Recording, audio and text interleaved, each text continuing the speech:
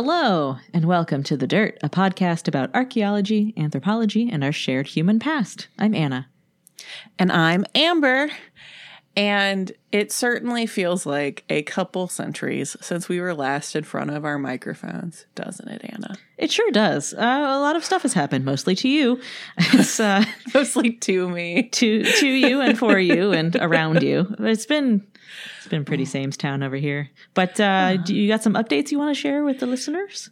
Yeah. I have a few updates. First of all, I welcomed a new bundle of joy. The Universe's cat distribution program at work. Yeah. So a little kitten picked me recently. A little community kitten. Little street kitty. Yeah. Wished to be inside. Couldn't blame her. Yeah. It's chilly. She is a baby. I think she's about 7 months old. We've not been to the real vet yet. We've gotten her shots, but gosh, mommy's busy. And so she's inside and she's growing and she's getting fluffier. And her name is Layla because at first she only came around after dark. And I'm a little bit crazy about her. So I named her Layla.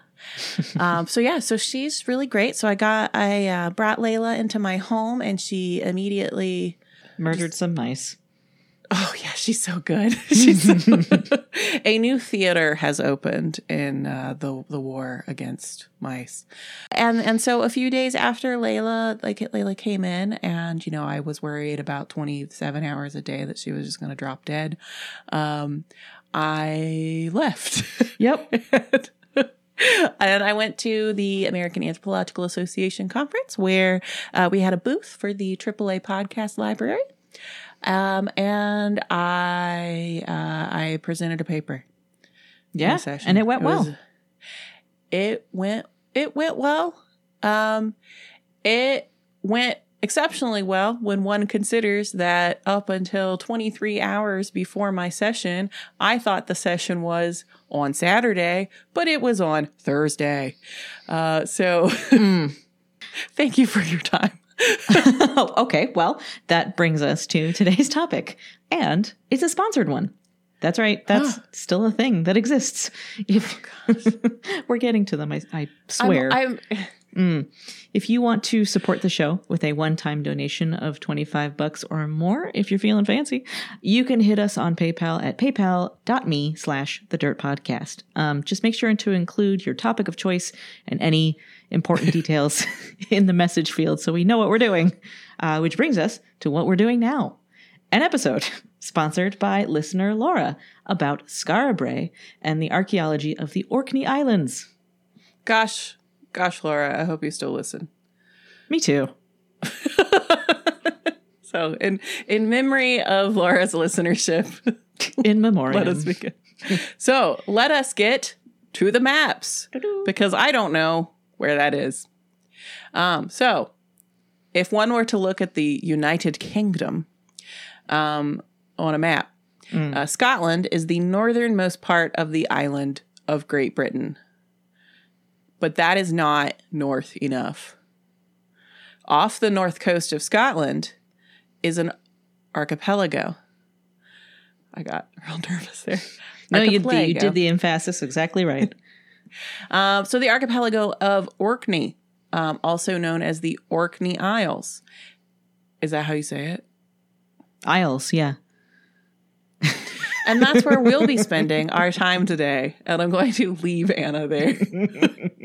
So there are around 70 islands in the archipelago, 20-ish of which, yeah, 20-ish of which are inhabited. Yeah, and you might think, and I would not blame you for thinking, listener, that this would be an inhospitable place. But I saw that map about the further north you go, the less likely people are going to feed you if you go to their house, kind of thing. It's pretty inhospitable. Not quite what I meant, but sure. Also, that map was baloney. But the climate up there is relatively mild, compared with the rest of Scotland. So February probably still isn't super fun. Is it rainy? Is it cold? Does it snow? Yes.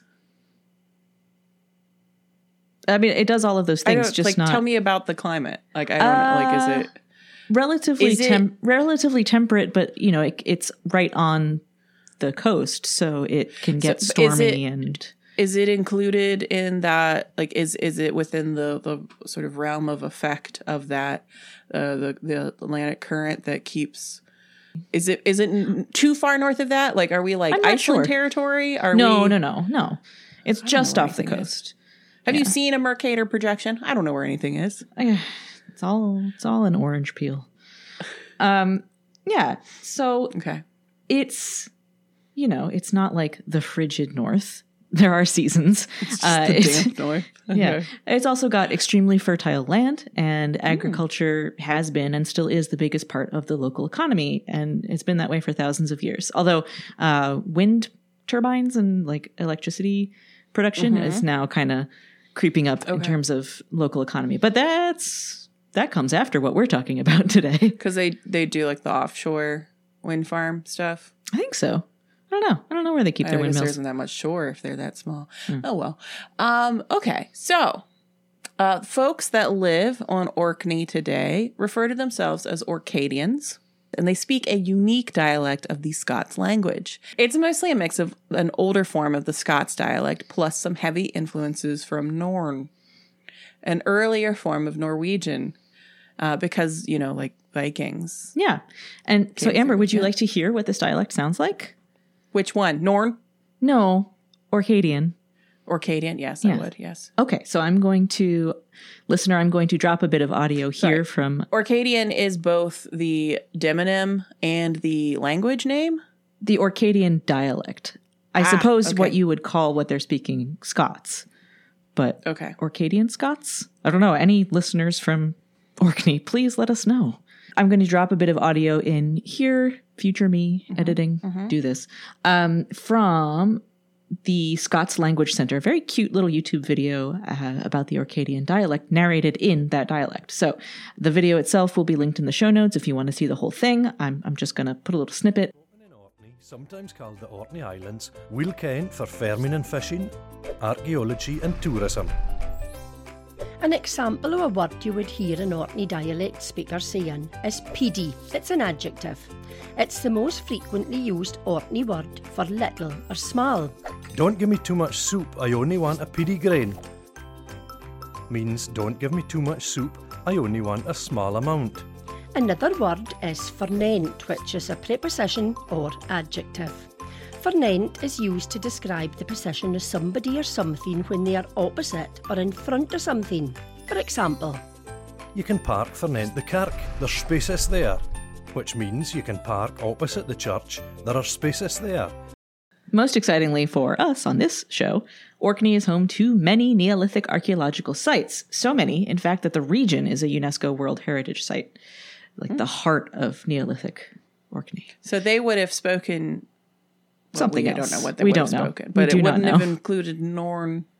Probably not. No, and also there has been a very cool and very recent discovery in Orkney published in October of this year. So we will definitely be talking about that. It's very, very obliging of the archaeological record to be like, there's going to be a show about this.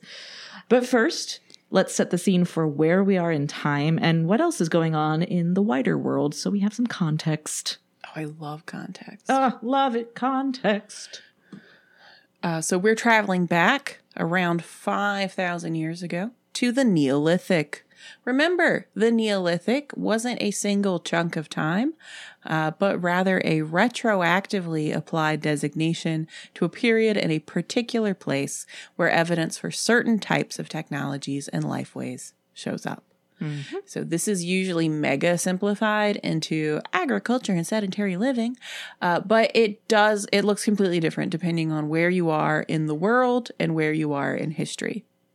Yeah. And speaking of sedentary living, my dog just released the worst smell. You let her in. I did. You let that dog in. Oh, who let the dog in? Who? You. Who? You. In Orkney and in the British Isles more broadly, there was a big population shift around 5,000 years ago. Is that what you were saying there? Yes. Okay. Just in general, people general. showed People. up. Yeah. No, So around this time. a wave of agriculturally inclined people who were closely related to contemporary populations in Iberia. So that includes Spain, Portugal, Andorra. Yeah. Yeah, and this site is in eastern Spain. Elstrox. The site that we're talking about is in eastern Spain? Mm-hmm. Not on the Orkney Isles. No, this is a contemporary site where there is clear evidence of a group of Mesolithic hunter-gatherers meeting a group of Neolithic farmers and it going poorly. The dramatic composition of the events in Elstrox may never be fully clarified in detail. Also, I thought that was a Scots name, and I was just like, What is clear is that two rivaling groups fatally collided. These may either have been a local group still living traditionally as foragers who would decide to oppose the migrants, representing the invaders, decisively and with full force. Or it may have been another, either foreign or locally competing Neolithic group disputing the victims from Elstrox their summer pastures. From the perspective of a criminal profiler, a coincidental encounter which escalated seems scarcely imaginable. The procedure appears systematically planned and executed, the motive for the act serious. Yeah. Was a criminal profiler involved in this? I'm not sure. I think they did consult. Did they mind hunt? Did they do a Mesolithic mind hunting? I can check. They might have. Yeah. Okay. Well, we got letters the last time I talked about that, so I won't anymore. I don't think. Yeah. Anyway. We love getting emails. We really do. You said contemporary. It's not contemporary to the sites on the Orkney Isles that we're going to be talking about, but it is. But it's contemporary in that relative sense of the the shift from Mesolithic to Neolithic. Mm-hmm. See, I see what you're doing. Okay, great. Thank you. Thank you for crystallizing that because I didn't. Yeah. I'm just pulling all the little bits on the pinboard together. So we are talking about the transition. Mm-hmm. Transitions. I was just there at the AAA. That was the theme. Indeed. So the transition from Mesolithic, Neolithic. Yeah, and so once those Neolithic farmer types, semi-nomadic-ish, pastoralists, to like sedentary, also pastoralists. Like they also raised sedentary cattle pastoralists. Yeah. So this is what's happening. It happened. It's dated to 5,300 years ago in Spain. Out of sight in Spain. Mm-hmm. Which is illustrative of the process that was happening kind of as these people continued to move north and west. Well, there wasn't that much more west to go if they were already in Spain, but north as these people moved north. And so the idea is that they intentionally moved north for pasture land. Yeah. For pasture land. That's the idea. Or just to have more space. I don't know. Which is a social construct. So just is that what is being pushed here? That they kept finding the frontier because that's what we do. I don't know that baby violence, ethnic Nepo babies. Look, I'm just saying. I think that's what the authors are suggesting. Is that the pool that they're rising out of and shaking their hair in slow motion? And what is this? What's happening? I don't know. I'm falling apart here. But I'm just saying, I'm just trying to think about where are you coming from with this, and sort of what are we thinking about?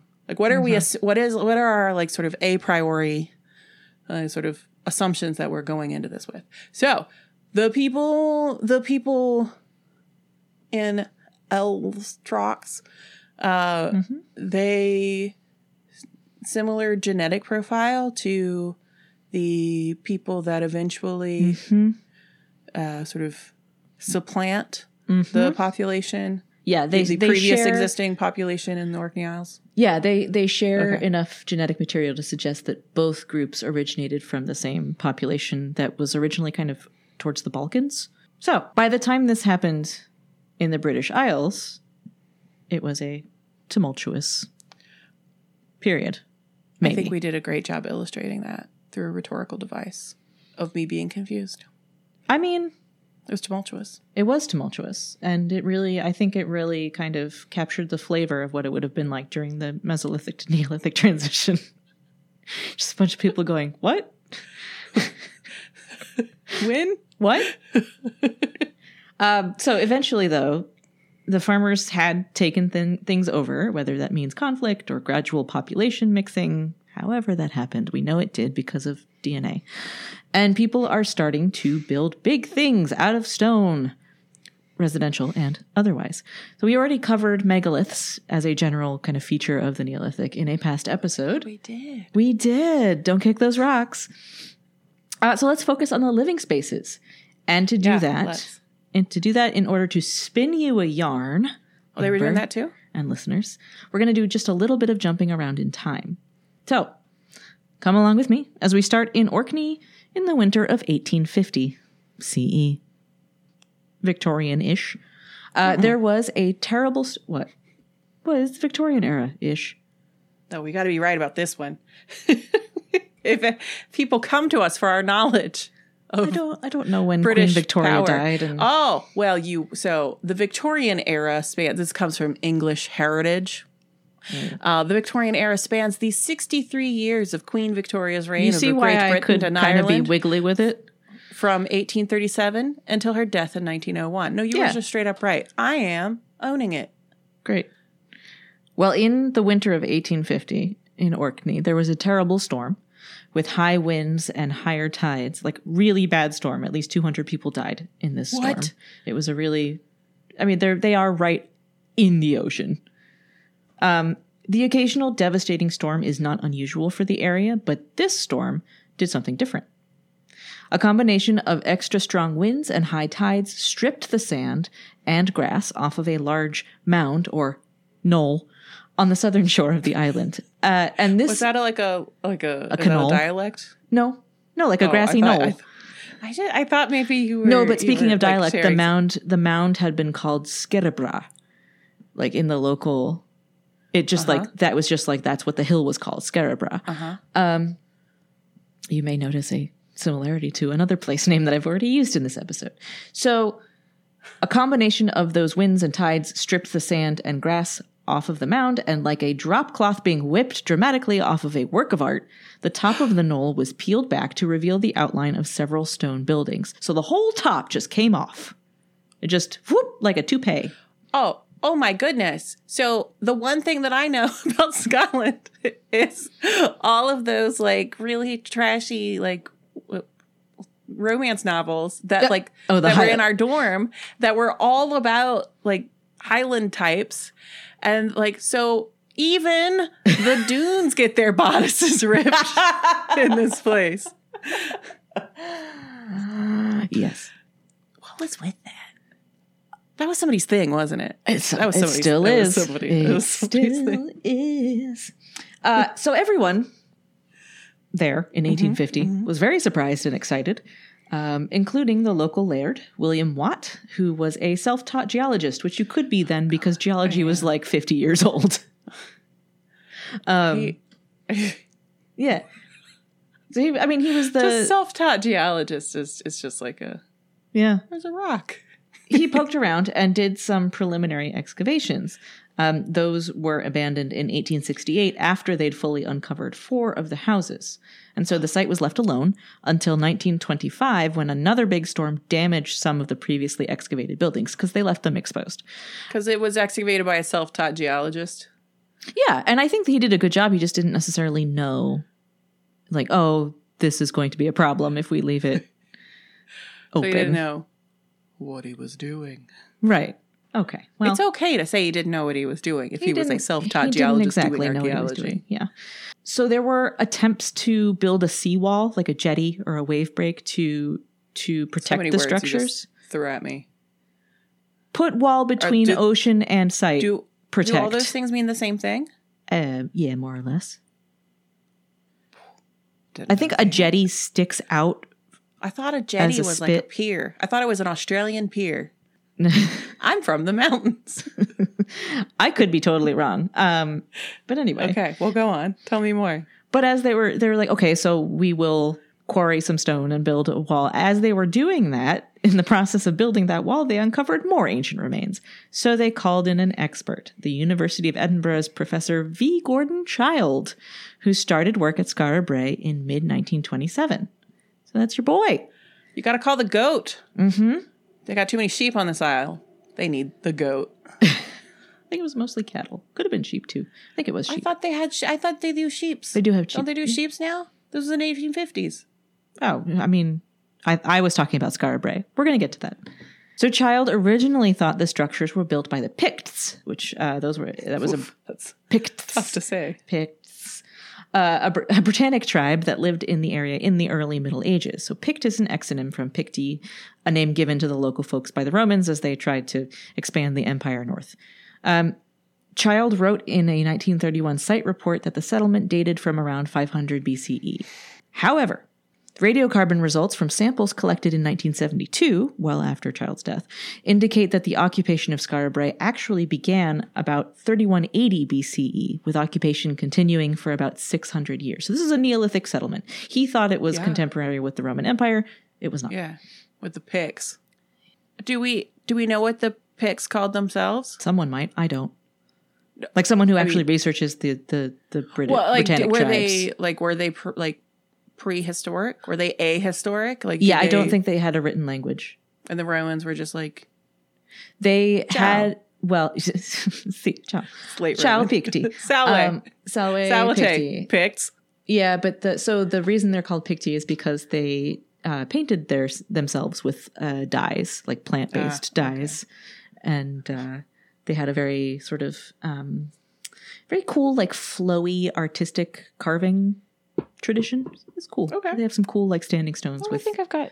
Oh yeah, this come up with the megalithic stuff. Yeah, it did. And the tattoo that I have of the little dog on my arm is sort of that style. Sort of. Picts. Anyway. Mm-hmm. Because it comes from a version of the Book of Kells that was from one of the Orkney Isles. Well, gosh, I just remembered that just now. Ivy. Around 2500 BCE, so around the end of the occupation of Skara Brae, there was a significant climate shift. Conditions became much colder and wetter, which is at least one of the reasons why the settlement was abandoned. A popular theory is that there was a big storm, like the later one in 1850, and that made Skara Brae the Pompeii of Scotland. But come on, we've talked about this. Stop that. Stop it. One interesting thing that I came across, that's a good look at site map. Yeah, isn't it a cool site map? We'll have that in the show notes. They don't make them like that anymore. Probably because we have computers now. But yeah, they got it. Kids, GISs. One of the things that came up is that there appears to have been kind of a mass slaughter of herd animals towards the end of the occupation. So it may have been just like it became untenable to live there anymore for whatever reason, and they were just like, I guess we'll have a big old party and then skedoodle. These cattle can't swim. Yeah, we got to go. To make jerky. The Picts weren't involved at all. No, they in no way. So they the were only there, way that they're involved is because Child incorrectly thought that they lived there, but they didn't. Completely different population. Totally different. Way earlier, thousands of years. Sort of it 3100, like around 3200 to around 2500. Yeah, thriving. Then they left, and later it was the place was re-inhabited. Like people. Like as demonstrated by the folks who went, when the top got ripped off of Skara Brae. But yeah, people came back eventually. As I just learned from English Heritage, this was a time of industrialization and economic growth. So yes, I could see the Victorian era. During the Victorian era, which was from 1837 to 1901. She lived for so long. Well, that was just when she reigned. Yeah. She was arguably living then. I mean, was she? Or was she just existing? I'm going to read some summarized descriptions of the site. Anna put this together from the Gordon Child's reports. Goat. And problematic goat, but goat nonetheless. And a couple of other research articles that will be linked in the show notes. quote, fish. The site consisted of 10 clustered houses made of flagstones. Anna has also seen dry stones, meaning that the flat stones were stacked without mortar. Mm-hmm. Oh. Yeah, so Okay. piled into the shape of houses, but not Yeah. mortared into place. Yep. Yeah, that is. And here's why. Okay. Yeah, okay. That's like the cyclopean masonry kind of stuff where it's like the big stones but it's that not don't as have. fitted. Oh, okay. So it's just. Oh, It's just okay. piled, but you'll see, as you keep reading, you will see why it stayed in place. These were tucked behind earthen dams that provided support for the walls. More on that in a second. The houses were connected by covered passageways, very handy in winter. That's what you want. And each house included stone hearths, beds, and cupboards. So are these closets because it's in Scotland? Or was it like above the sink? I don't know. We'll get to the features. Is it where my cat goes or where the mouse goes? 'Cause A they're little bit of different. both. A little bit They're of both cupboards in my Little bit of house. The houses were built in a manner known as earth sheltering. Built sunk in the ground, but rather than just earth, they were sunk into their own middens. Yeah. So the trash piles basically provided a way to shore up the walls of the houses. And another reason for abandonment of Skara Brae that's proposed is that they too much trash. Yeah. So a midden, Danish word, seems stinky. And a number of articles suggest that the accumulation of midden waste was one of the reasons that the site was eventually abandoned. While it may have been smelly, the middens provided the houses with stability and insulation against Orkney's harsh winter climate. I guess it also depends on what is in that midden. Yeah. Because also, is it like, did they leave because they're like, we just can't seem to shake this cholera? Or was Actually, we're going to get to an interesting thing about sanitation, but I don't know what was in the not middens. afraid like you're often? The things, the things that were in the middens, from the articles seem to be like food waste, bits of shellfish, bits of like tool making, ceramics, just like, trash. It wasn't like Chick-fil-A cups. No, I don't think it would have been. Diapers. I don't know about diapers, but I think you're right in that it wasn't like organic. Yeah, how Very- stinky could it have been? Well, there's an experimental archaeology project that could be someone's master's. Yeah, somebody's going to get an NSF for that, and I'm going to be fine with that. Yeah, I'm gonna love it. I'm going to be Better than me. My nose is too delicate. sure he is. And yet, you were going to do that thing on So glad I did not actually submit that grant. Because you would have gotten it, and I would have eaten that meat, and then you would have given my eulogy. Yeah, it would have been really poetic too. Yeah, Died as she lived. Full of gross meat. I was going to do a study on fermentation of meat as a nutritional strategy in the Paleolithic.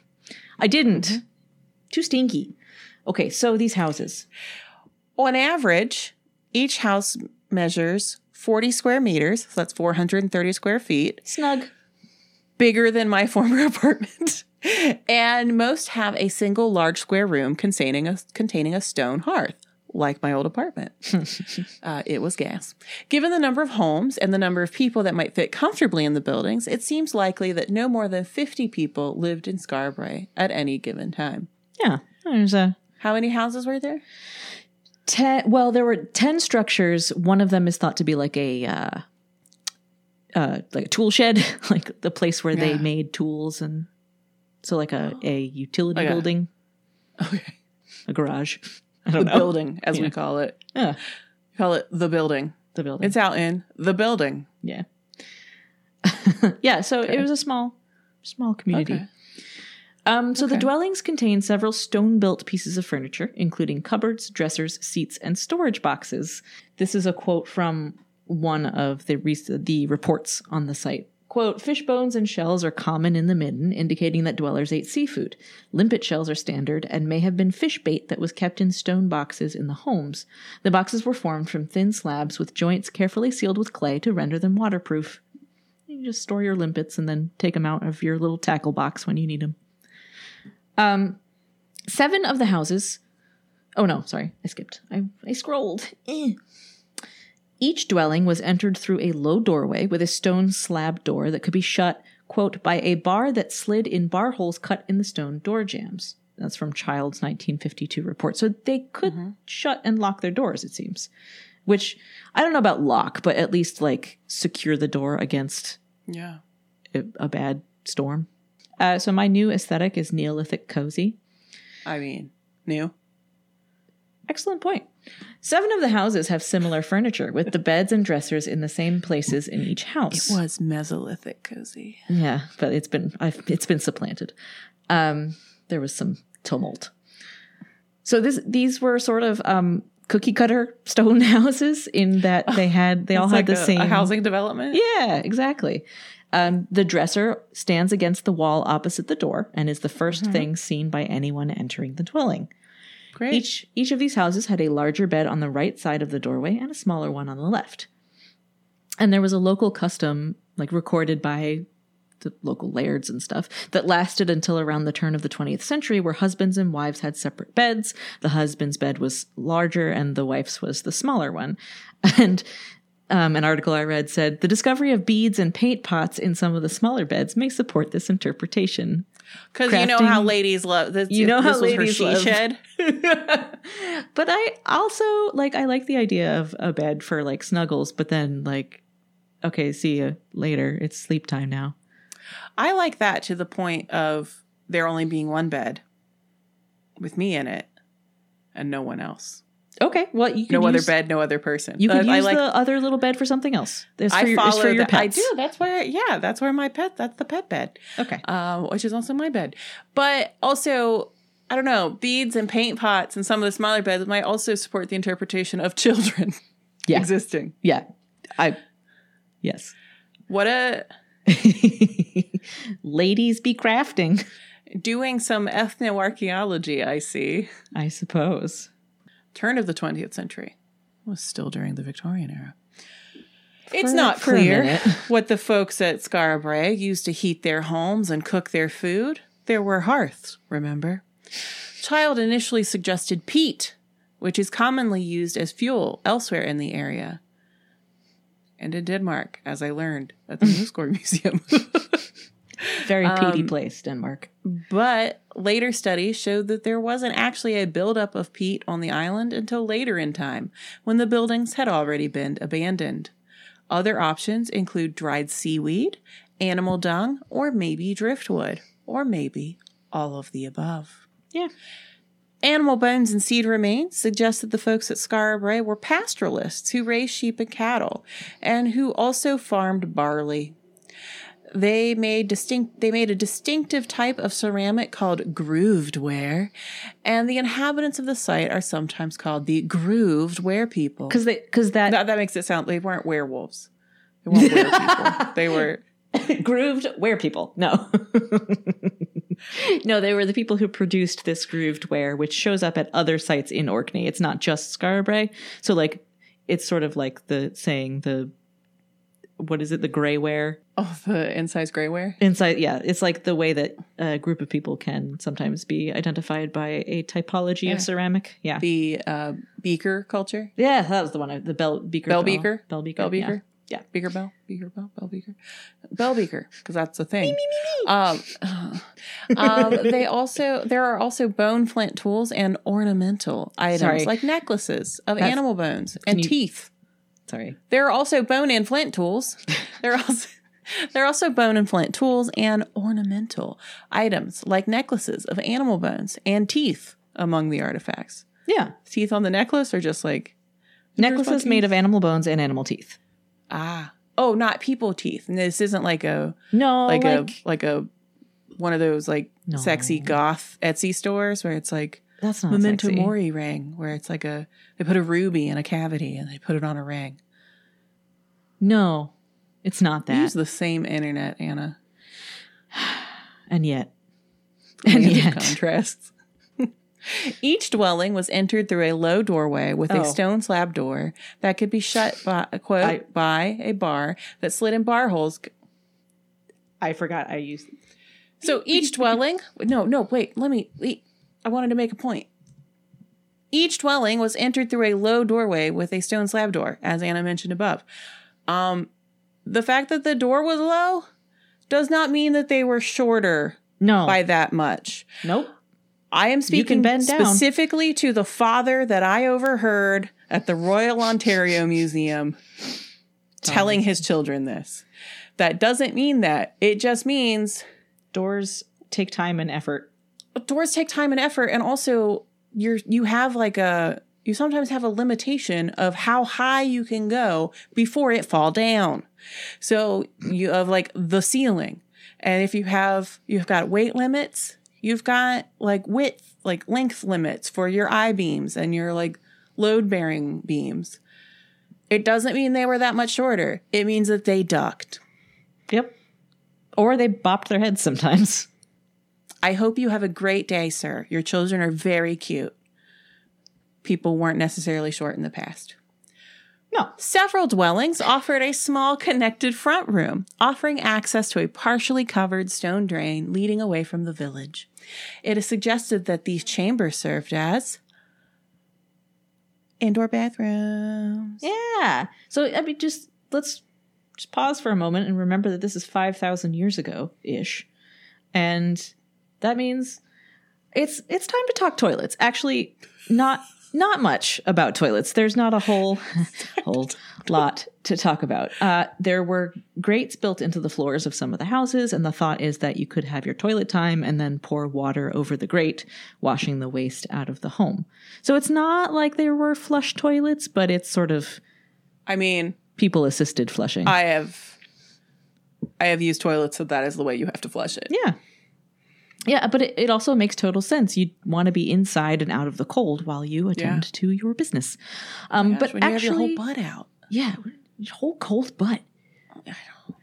Actually, what I want to touch on here is a microcosm of the Western-centric view of technology, culture, and other aspects of yikes, capital C, civilization that we've talked about a lot on the show. Yes. There is apparently, as I learned today, an equivalent bias in the British Isles, north versus south, which actually, I knew that. Yeah, it doesn't surprise me considering how like Scotland and the Highlands and etc. are often and like how depicted. The whole like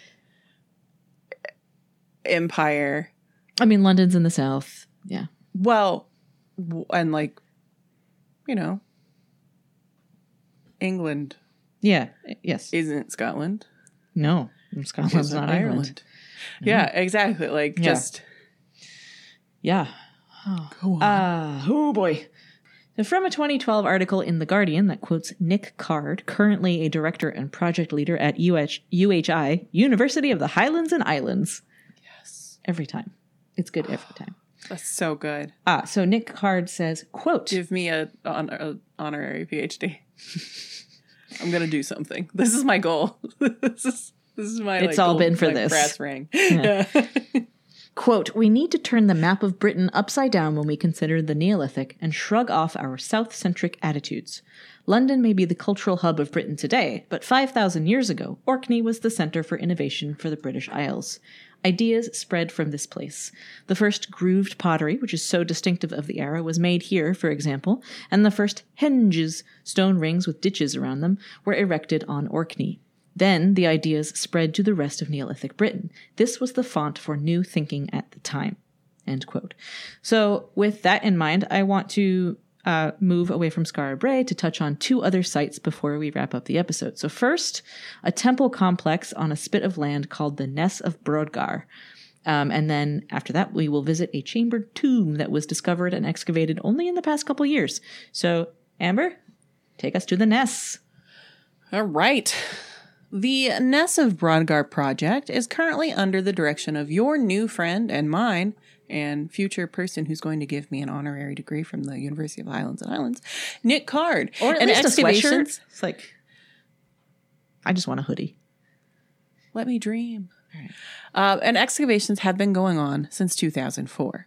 The project is actually scheduled to conclude in 2024, and I believe the site is going to be covered back up, or at least partially backfilled in order to protect it, so that another storm doesn't come and just be like...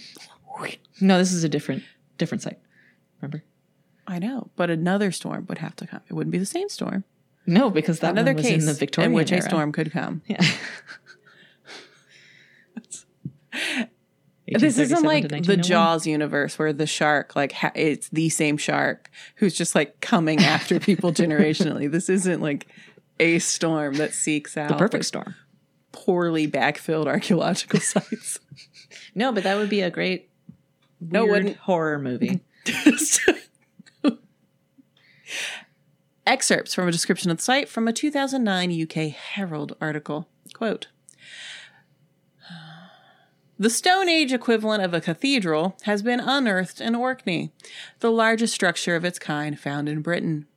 The archaeologists working on the site said yesterday that this latest find was unprecedented and that the vast structure is as awe-inspiring today as it would have been in the past.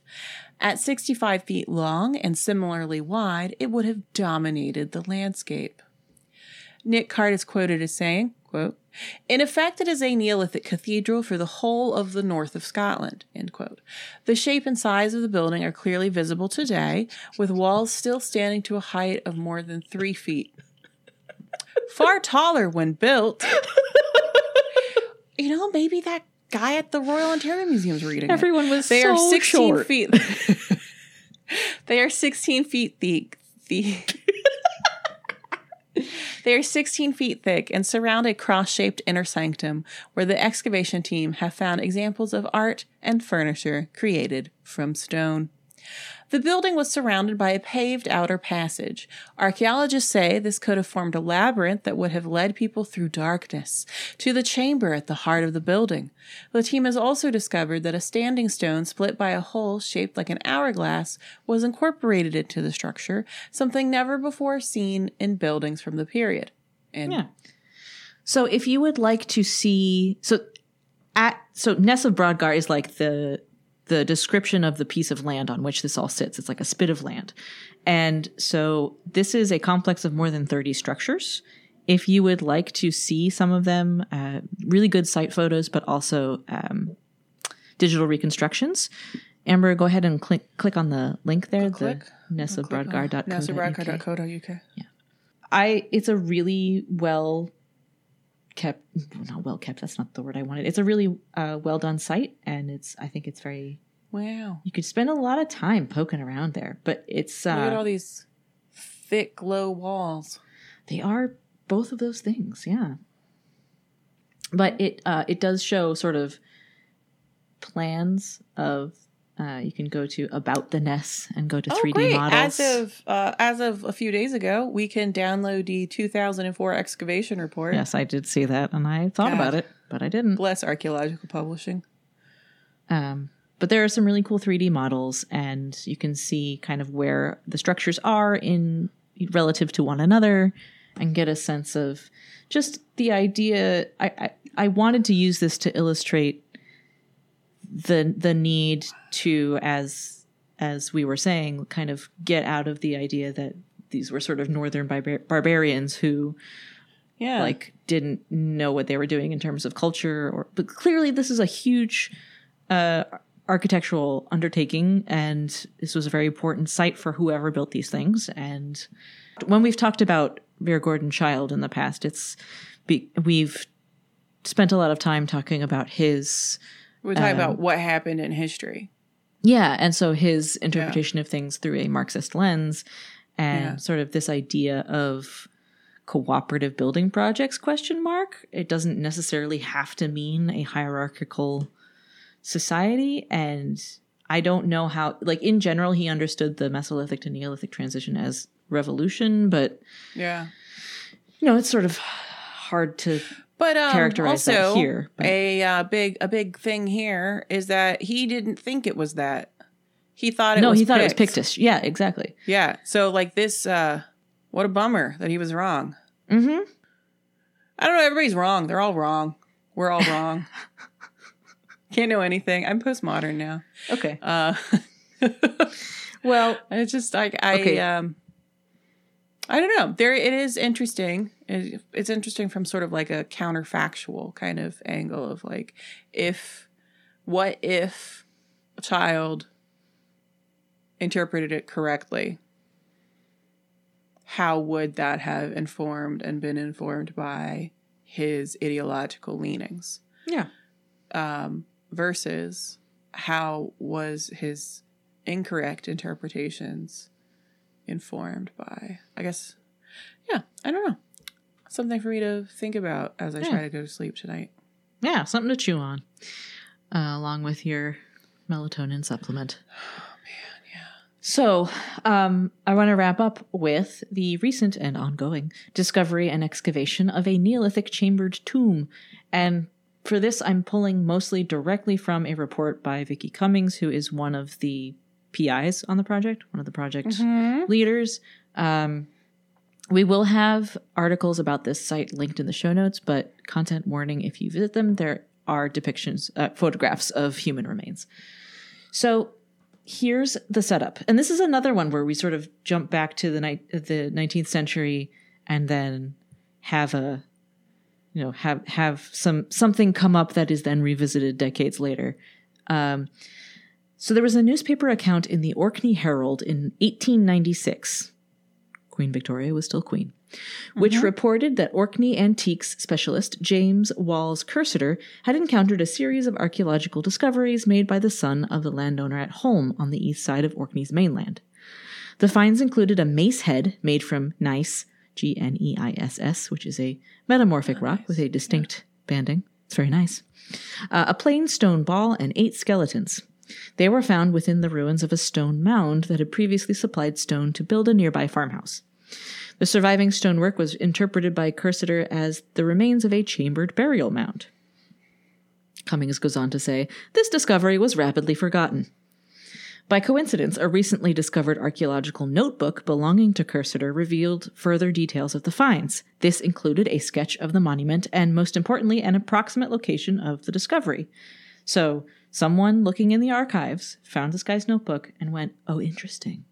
So in 2022, a geophysical survey was carried out in the same location as described by Cursitor, and among other features, these surveys located a substantial archaeological anomaly on top of a prominent mound, almost exactly in the location described as the monument, the chambered tomb. And so in 2023, Vicki Cummings and her team decided to open up a trench to see if anything survived. She goes on to say, when we arrived at the site, it did not look promising. All that remained on the ground was a very slight grassy dome, which had clearly been plowed over the years, because it was on farmland. As we dug farther down, we started to encounter the lower walls of a stone structure, exactly as described by Cursitor. Much of the bone within the stone structure was highly fragmentary, which seemed to reinforce the idea that the monument had been mostly destroyed in the 19th century. However, in one of the side cells off the main passage, which was largely filled with small stone rubble that accumulated from the dismantling of an intact side cell, which would once have had a high roof, we found a perfectly preserved and undisturbed Neolithic tomb deposit. This consisted of a minimum of 14 burials of 7 adults and 7 children. The skeletons were placed in a variety of different positions. 2 were crouched, knees to chest, and laid on their side, while another was tightly flexed with the knees pulled tight to the chest and placed face down. 2 were placed in the grave embracing one another, with the remains of 2 young children placed on their heads. This level of preservation is remarkable, and it is quite unusual to find tomb deposits intact and so well preserved. And then the article ends with, in revealing and excavating these remains, we have found a lost passage tomb, but also revealed that these finds will not be preserved forever. The soil added into the monument during the Victorian destruction of the site has been eroding the bones ever since, so it is now a race against time to retrieve what survives. So the upshot here is that there's not a lot of information about the individuals because the individuals are still being excavated, but once they are and analyzed by a lab, there's going to be a whole lot more really interesting information of, a lot of data available about who these people were, what they, how they died, what they ate, how they lived. And so we sort of come back around to the idea that there is still lots to learn on Orkney. There sure is. And that's what I have for you today. That was great. Thank you. Hmm. I learned so much. Me too. In a real short time. So thank you, Laura, very much for this. Is, as I mentioned in a previous episode, this is sort of on my bucket list of places to visit. I spent my junior semester abroad in Edinburgh at the University of Edinburgh, and in the archaeology department would walk by the VG Child like office plaque every time I did, I was just like, oh, hey. But now that I know more about him, I wish I had sort of spent more time thinking about his contributions. Thank you for listening, everybody. We will be back in your ears soon with more episodes. Yeah. And I hope you're all hanging in there. And we love you. Goodbye. Goodbye.